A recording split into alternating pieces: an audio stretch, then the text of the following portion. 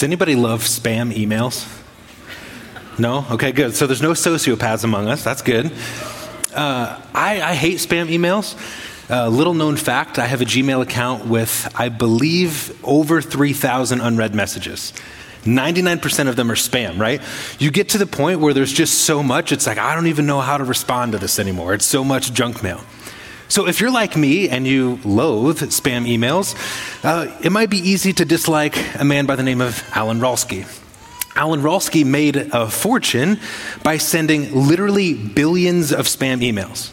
Billions in the early 2010s, 2011s.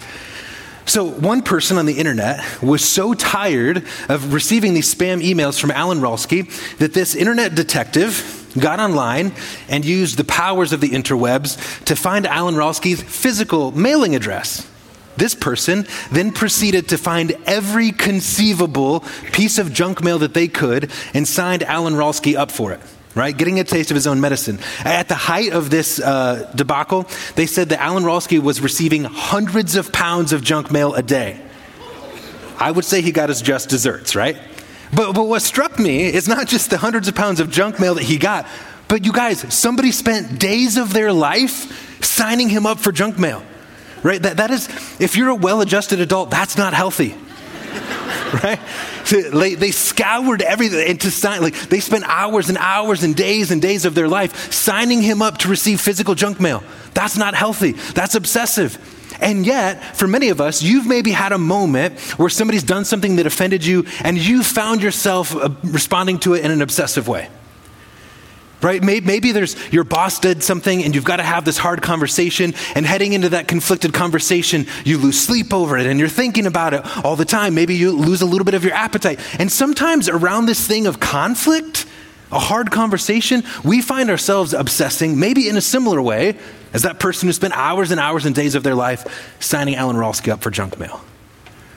And so the challenge with this thing we call conflict is that conflict in our lives can be a consuming thing.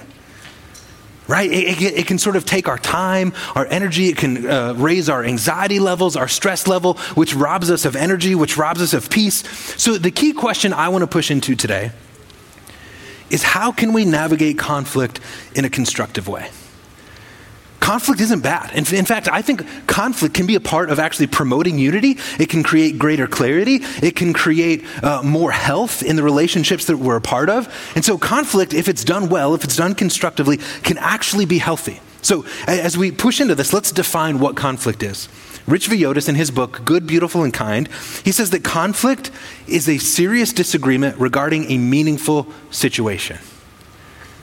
A serious disagreement regarding a meaningful situation. Something that matters, something that's important to us. When we don't see eye to eye with someone, when we have a moment where somebody says something or does something that hurts or wounds or offends us, how do we respond in the middle of that is really important. Now, the challenging thing about conflict too is that conflict is inevitable. I think for some of us, and we'll talk about this more in a second, we would love to avoid it at all costs. We would love to just find this happy place where we could not have any conflict. I don't think such a place exists, right? Conflict is a result of living in a broken world. The first 3 parts of this series, we talked about how we live in a world that is broken by sin. We live in a world in which spiritual forces are at work. We live in a world where we've had moments of wounding and trauma and brokenness. And so the challenge is, conflict is a result of living in that broken world. James 4 says it this way. Let me read James 4, 1 and 2. James says, "What causes fights and quarrels among you? Don't they come from your desires that battle within you? You desire but do not have, so you kill. You covet but cannot get what you want, so you quarrel and you fight." And he talks about these sort of conflicted moments, these fights, these quarrels that are a result of the desires at war within us. We have sinful desires. We have competing desires with other people. And as a result, there are communities and relationships where people are torn apart by conflict. So how do we push into it, right? Now, a couple caveats before we get to the meat of it is, number one, church, I think we should start with this base level foundation that as believers, we should be difficult to offend. And sadly, I feel like sometimes we're the easiest people to offend. I think sometimes, especially in our culture, people are looking for offense. And we're quick to jump to assumptions, and we're quick to find an offense in what people said. But in Proverbs 19:11, the writer of Proverbs says this. Proverbs 19:11. He says this: A person's wisdom yields patience. It is to one's glory, catch this, to overlook an offense. So there's times and places where it's okay to say, you know what, this is something I can overlook. We don't need to jump to every offense, to have a conflict at every corner. There are some things that it's okay to say, this I don't need to be offended by. It is to one's glory, to one's honor, to be able to overlook an offense. Now, on the other side of that, there are things we can't and things we shouldn't overlook. There's things we can't overlook. Somebody says something, does something that hurts, wounds, or offends, and we can't let it go. When we can't let it go, we have to be committed to having the conflicted conversation.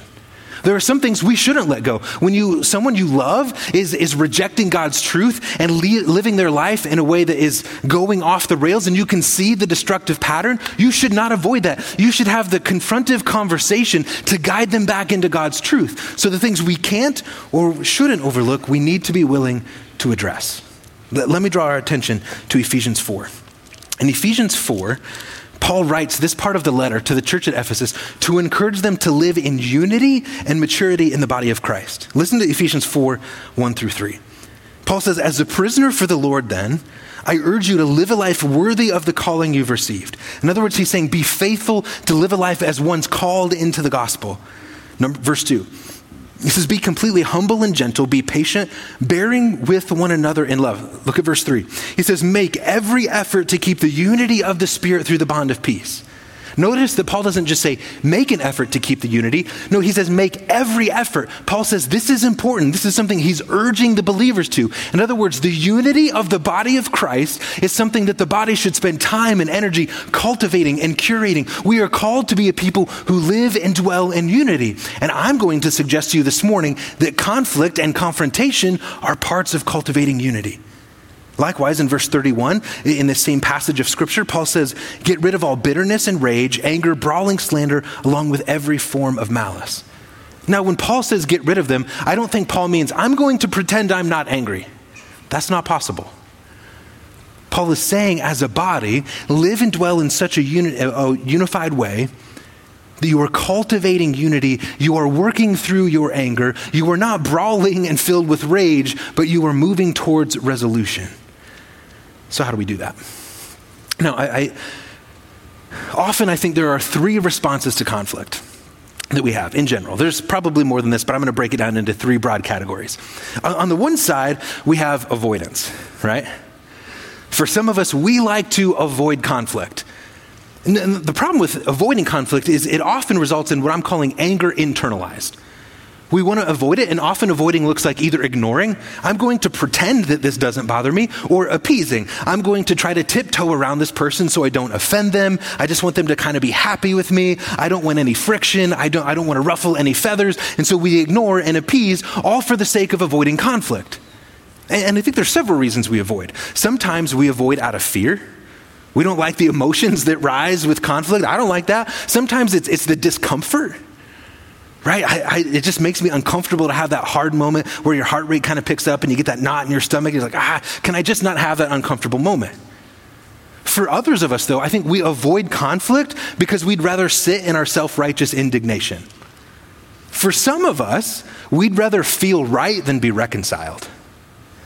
We don't want the other person to speak truth. I'm offended, I'm angry, I'm hurt, I'm wounded. I don't care what you have to say. I'm going to avoid it because I want to sit in my anger and feel justified in my displeasure towards somebody else. And so we avoid it. Now, the challenging thing about avoiding, Paul says this in Ephesians 4:26, where we avoid conflict, we create space for spiritual opposition. Listen to what Paul says in Ephesians 4:26. Paul says it this way, in your anger, do not sin.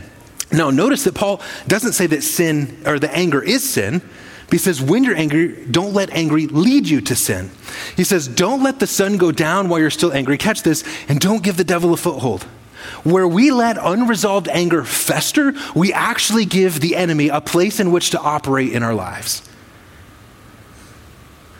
I can say this personally for me. I've never had a place where I've been really angry that it's led me towards good, godly things. When I just let it fester. Maybe you feel the same way, right? Actually, James says this, anger doesn't lead towards the righteous life that God desires for his people, right? And so for some of us, we're letting it fester because we want to avoid conflict. Now, for others of us, we're not avoiders. For others of us, we go into attack mode, right? And where the avoider is kind of afraid of this discomfort, the person in attack mode, this is anger now externalized, right? I'm angry at you, you've hurt, wounded, or offended. I am going to let you have it. And this often looks like the quarreling or the fighting, maybe that we picture when we think of conflict. It is emotionally explosive, and we are not thinking about the words coming out of our mouth. We are just letting the other person have it. Now, the danger in attacking is that we often sabotage or sever relationship, because we're more concerned about giving that person a piece of our mind than we are about reconciliation. Church, I want to call us not to avoiding, not to attacking, but a place of addressing. We can't overlook it. I don't think we should attack in aggressiveness and anger. I do think that we should address conflict. And addressing conflict looks like a conversation in pursuit of peace and reconciliation. And peace, right? Peace is not just the absence of fighting. No, peace is, in the Hebrew, it's this word shalom. It means the abiding wholeness of God. We experience peace when we're living in right and reconciled relationships with one another.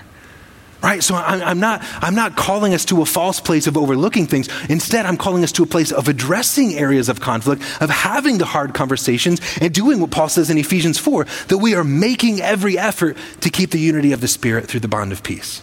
Now, let me put up this chart that kind of demonstrates how conflict develops. When you think about conflict, there's kind of two axes here, right? There's time and there's tension. So if something happens, somebody does something or forgets something, or somebody mistreats you in a way that causes this conflicted moment. Now what happens is, over time, there's this rising tension. And this is like, I'll describe it like you feel the vibe in the room change. Do you know what I mean? Maybe you have this experience.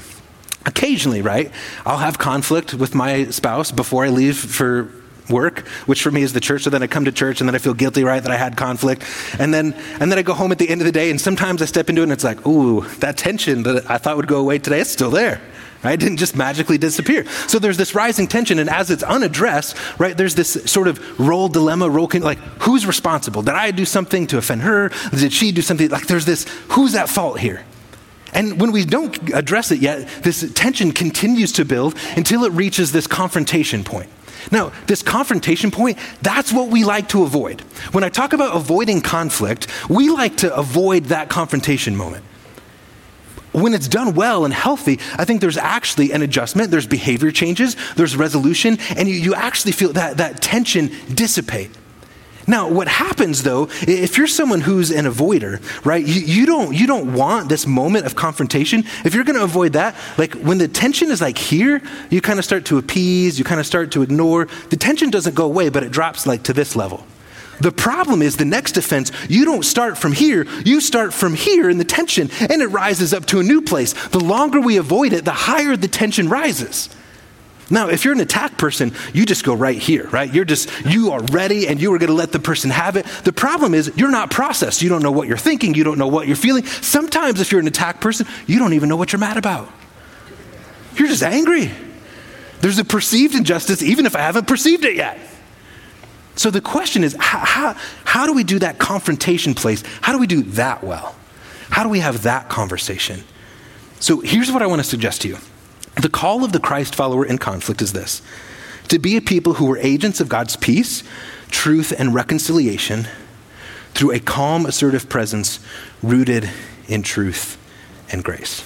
Let me say that again. The call of the Christ follower in conflict is to be a people rooted, who are agents of God's peace, truth, and reconciliation through a calm, assertive presence rooted in truth and grace. So here's the question. How do we actually do that, right? Like, this sounds great. What does it practically look like? So I want to give us kind of two phases to this process of addressing conflict and of having that confrontation, that moment of conversation where it's hard, where it's difficult. Let's talk about how do we actually push into that. So here's what I want to suggest to you. That we are called to first, before we have the conversation, phase one is this: is your heart right and ready? Before you have the conversation, we need to do the work to make sure our hearts are right and ready. So let me draw our attention again back to Ephesians chapter 4, 1-3. And this is the Apostle Paul writing, right? And he says this. He says, as a prisoner for the Lord then, I urge you. Now, a couple things I want to draw our attention to. Paul opens the letter by telling the believers that he's an apostle. In other words, Paul says, I have the positional authority to write to you this letter. But in Ephesians 4, Paul doesn't say, I'm an apostle. He doesn't reclaim that authority. He goes, no, I'm a prisoner for the Lord. What Paul is saying is I have the credibility of someone who has pursued Jesus to the point of being willing to suffer for it. So Paul goes, as someone who's put their life on the line, their faith on the line, who's willing to suffer for this, as a prisoner, he says, I urge you. That word is important. Paul's not saying, can you please? He's going, no, as someone who suffered for the faith, church, I urge you, I eagerly desire for this for you. He says, live a life worthy of the calling you've received. Step into the gospel. Notice what he says. He says, be humble, be gentle, be patient, and bearing with one another in love. When we talk about having hearts that are right and ready, I want to suggest to us, church, what we want to do is we want to jump on Google and find 7 steps to conflict resolution. Those tools are helpful, but listen, if we are not a transformed people, tools and tactics will not help you. When our heart is transformed and we step into the conflict with the right heart trajectory of people who are humble and gentle and patient, bearing with one another in love, that changes the whole context of the conversation. But can I be honest? When I'm mad, I don't want to be patient in love. Do you?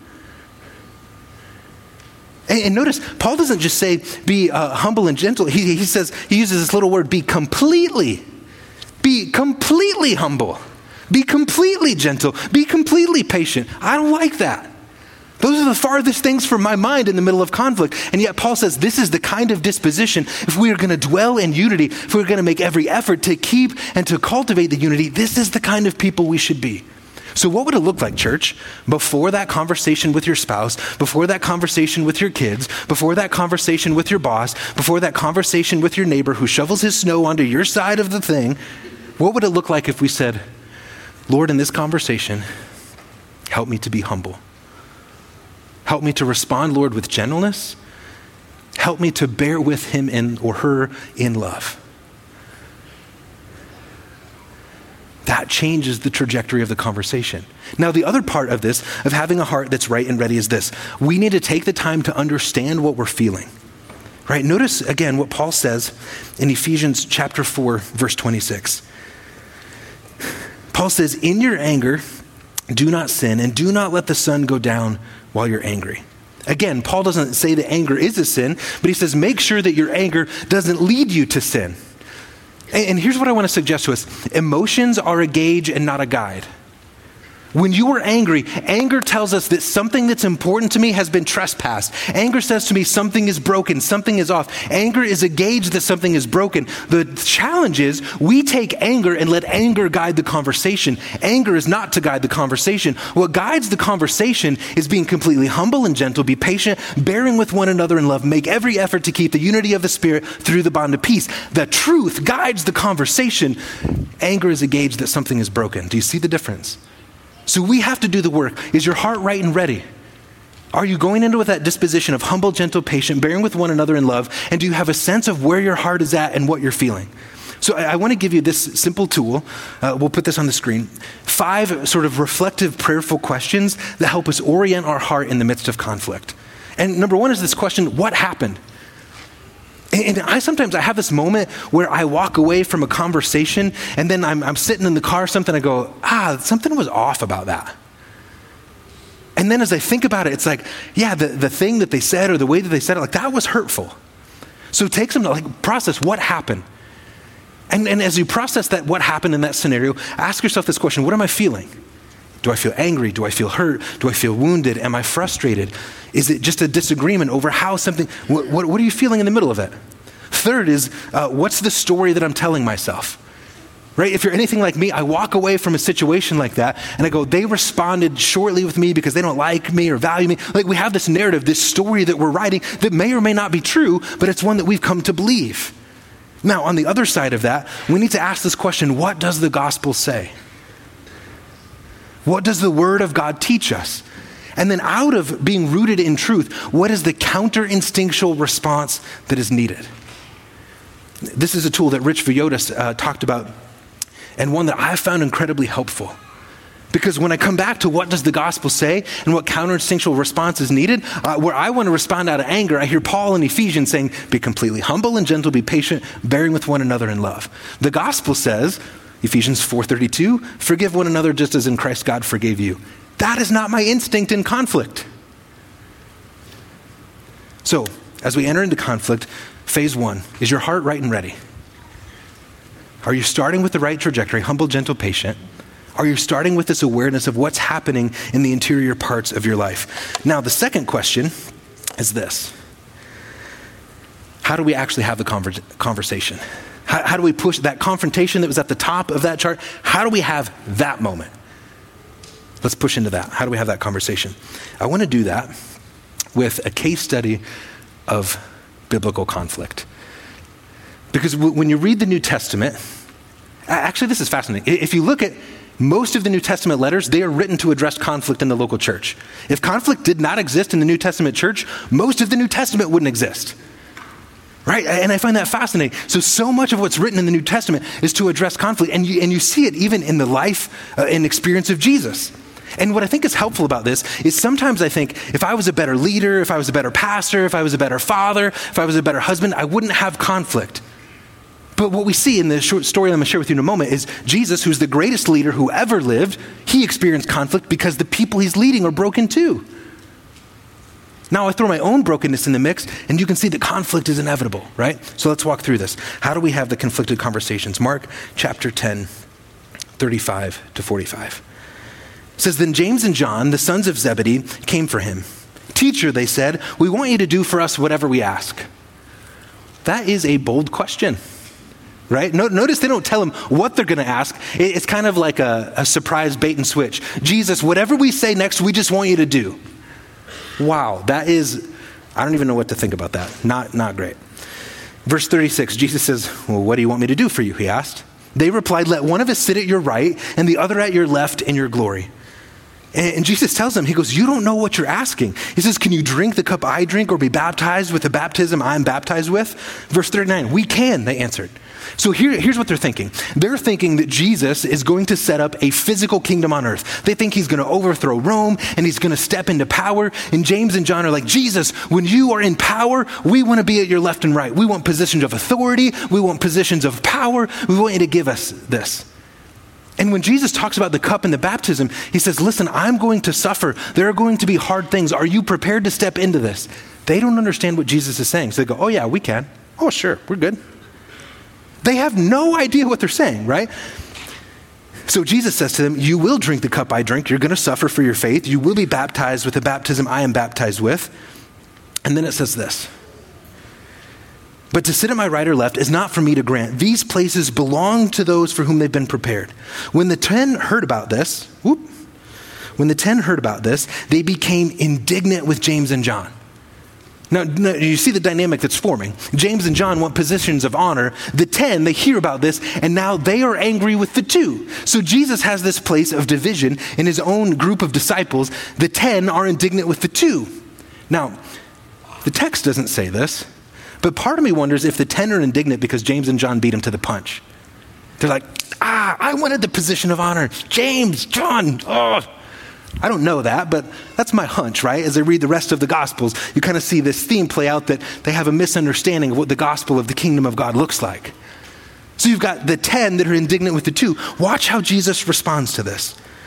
Verse 42, Jesus called them together and said, you know that those who are regarded as rulers of the Gentiles lord it over them, and their high officials exercise authority. Not so with you. Instead, whoever wants to become great among you must be your servant, and whoever wants to be first must be slave of all.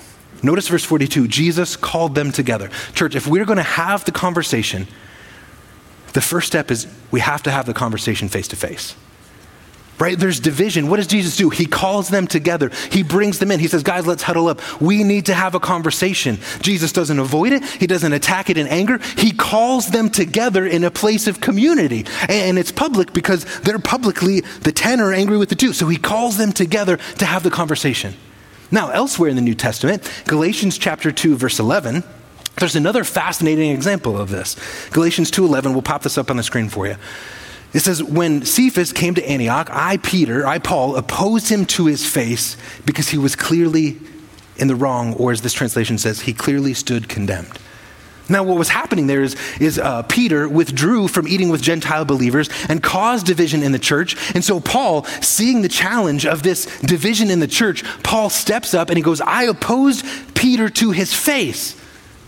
Right? Notice that he has the conversation face to face. And church, this is Peter and Paul, two of the greatest, most influential apostles in the New Testament. They have conflict, but notice how Paul addresses it. He has a face-to-face conversation with Peter. And we don't like face-to-face. We spend our time, we like to text.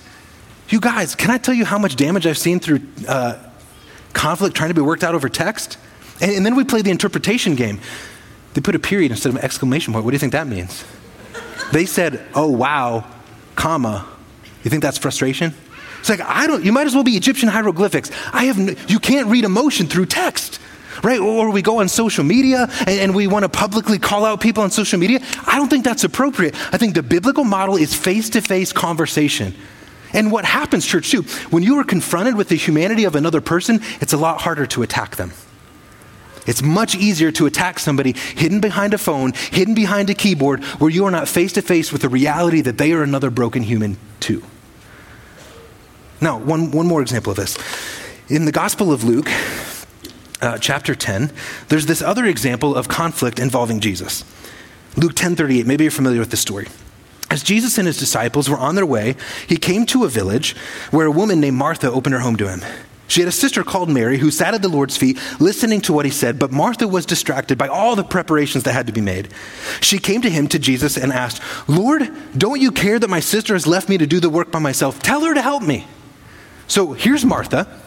She feels the pressure of Jesus and the disciples being in her home. She wants to be a hospitable host. She's in the kitchen, right? And maybe she's making dinner or lunch, I don't know. And she's working and she's like, Mary's out there sitting at Jesus' feet. I have all the preparations by myself, and she gets worked up. But notice what Martha does. She doesn't have a conversation with Mary. She goes to Jesus and says, Jesus, you tell her to come help me. But notice how Jesus responds. Verse 41, Martha, Martha, the Lord answered, you're worried and upset about many things, but few things are needed. Indeed, only one. And Mary has chosen what is better, and it won't be taken from her. Notice, church, Martha refuses to have a conversation face-to-face with Mary. She complains to Jesus. Notice that Jesus doesn't entertain the conversation. He speaks correction back into it. Here's what I want to challenge us with, church. Some of us are entertaining conversations that we should be correcting. We would rather complain about someone else with each other rather than having the conversation face-to-face. I think that's wrong.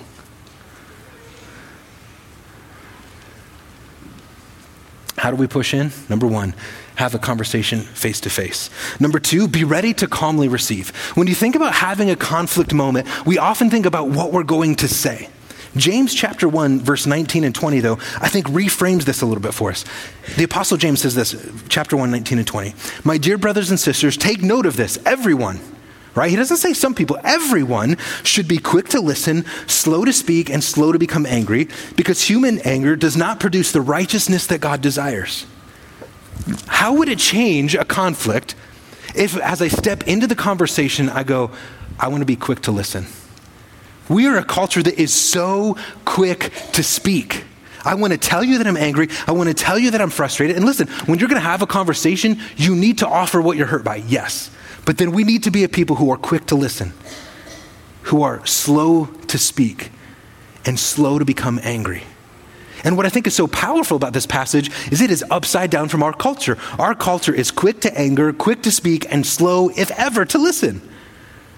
But how does this change the conversation? Conflict is healthiest when it reestablishes two-way communication of both giving and receiving. And so when you step into conflict, don't only be concerned with what you are going to offer, but be willing to receive, slow to listen, slow to angry, slow to speak. So as we have the conversation, face to face, ready to calmly receive. And number three, guard the tongue. Guard the tongue. It's too many times when we're quick to anger, quick to speak, we're also quick to say things that we regret. In Ephesians 4:29, that same passage where Paul says, keep the unity of the Spirit and the bond of peace, at the end of that passage, 4:29, he says, don't let any unwholesome talk come out of your mouths, but only what is useful for building others up according to their needs, that it may benefit those who listen. What if in the middle of conflict we said, Jesus, the only thing I want to come out of my mouth are things that are going to be helpful to build this other person up? And even in conflict, that can be an edifying moment. Maybe somebody has a blind spot in a way that they are hurting and wounding others that they're unaware of. The conflict moment can be an opportunity for them to learn and grow up into maturity if we're willing to have this kind of conversation. Too many times, though, we want to offer angry, hurtful words rather than words that build up. Conflict is not an excuse to say whatever we want, but it's an opportunity to practice taming and guarding the tongue. So as we have the conversation face to face, be ready to receive, guard the tongue. Number 4, speak the truth in love. Conflict means we're going to say some hard things. We're going to say some challenging things, but we need to be committed to speaking truth in conjunction with love. Too many times we want to major on the truth, and not out of concern for the flourishing and well-being of the other, but because we want to say hard things to the other person. But in Ephesians 4:15, Paul encourages us to speak the truth with love. When we speak truth with love, we are concerned about the flourishing and the well-being of the other person. As we have the conversation, not only speak the truth in love, but focus on root issues and right priorities. What is fundamentally broken? What's most important in this moment? Let me draw your attention back again to Mark chapter 10. As Jesus addresses this place of conflict with the disciples, notice what he says to them. Verse 42, Jesus called them together and he said, you know that those who are regarded as rulers of the Gentiles, lord it over them, and their high officials exercise authority. He says, not so with you.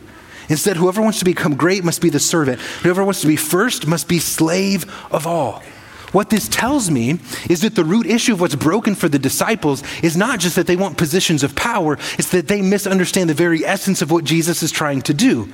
Jesus is telling the disciples, you think I came to be served? You think I came to have power and authority? He goes, no. I came to be the chief servant of all. And in the middle of this, Jesus could be frustrated. Why can't you guys just get along? But the root issue, the thing that's deeply broken, is their fundamental misunderstanding about the gospel.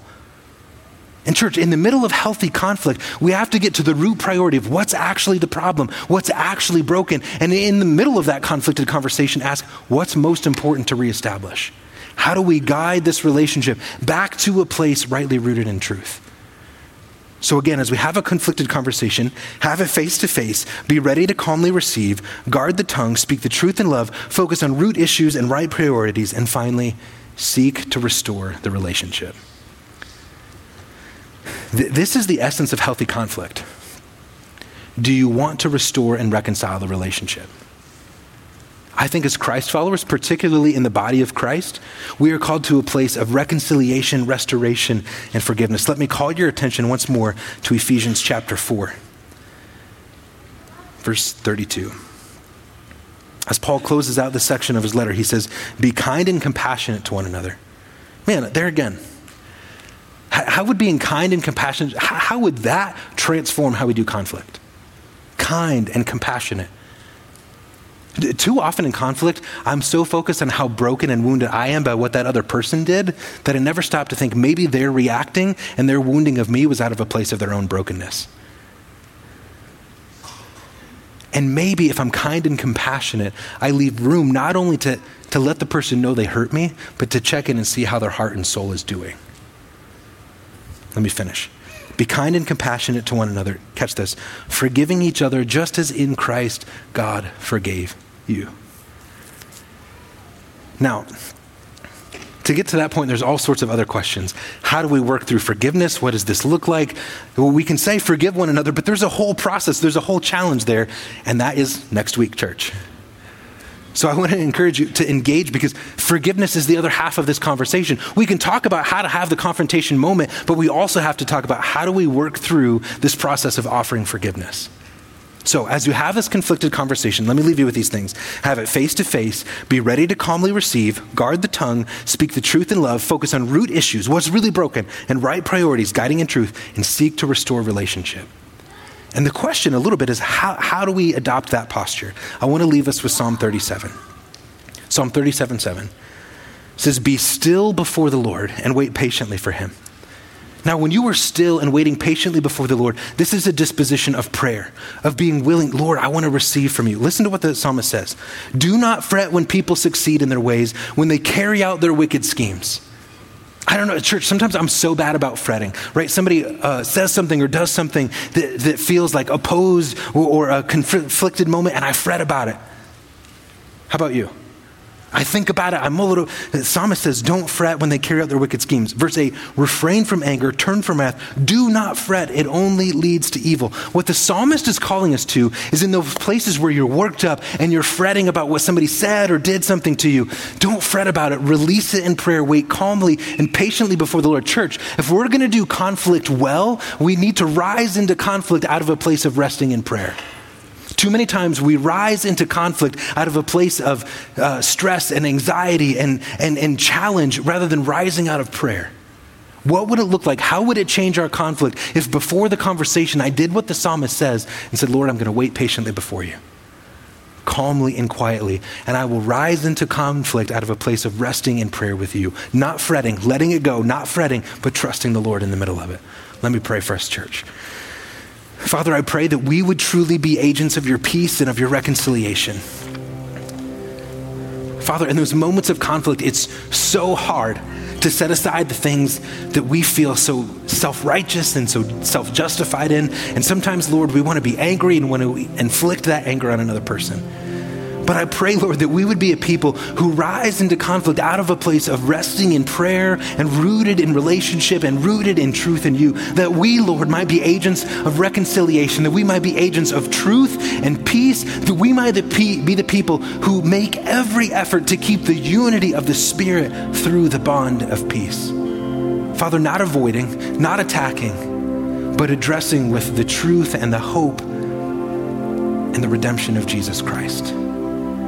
And Lord, too, in those places where we need to forgive, help us, Lord, in your grace to forgive as you, Lord, have forgiven us. And may we walk in the truth of your word in this way. In Jesus' name, amen.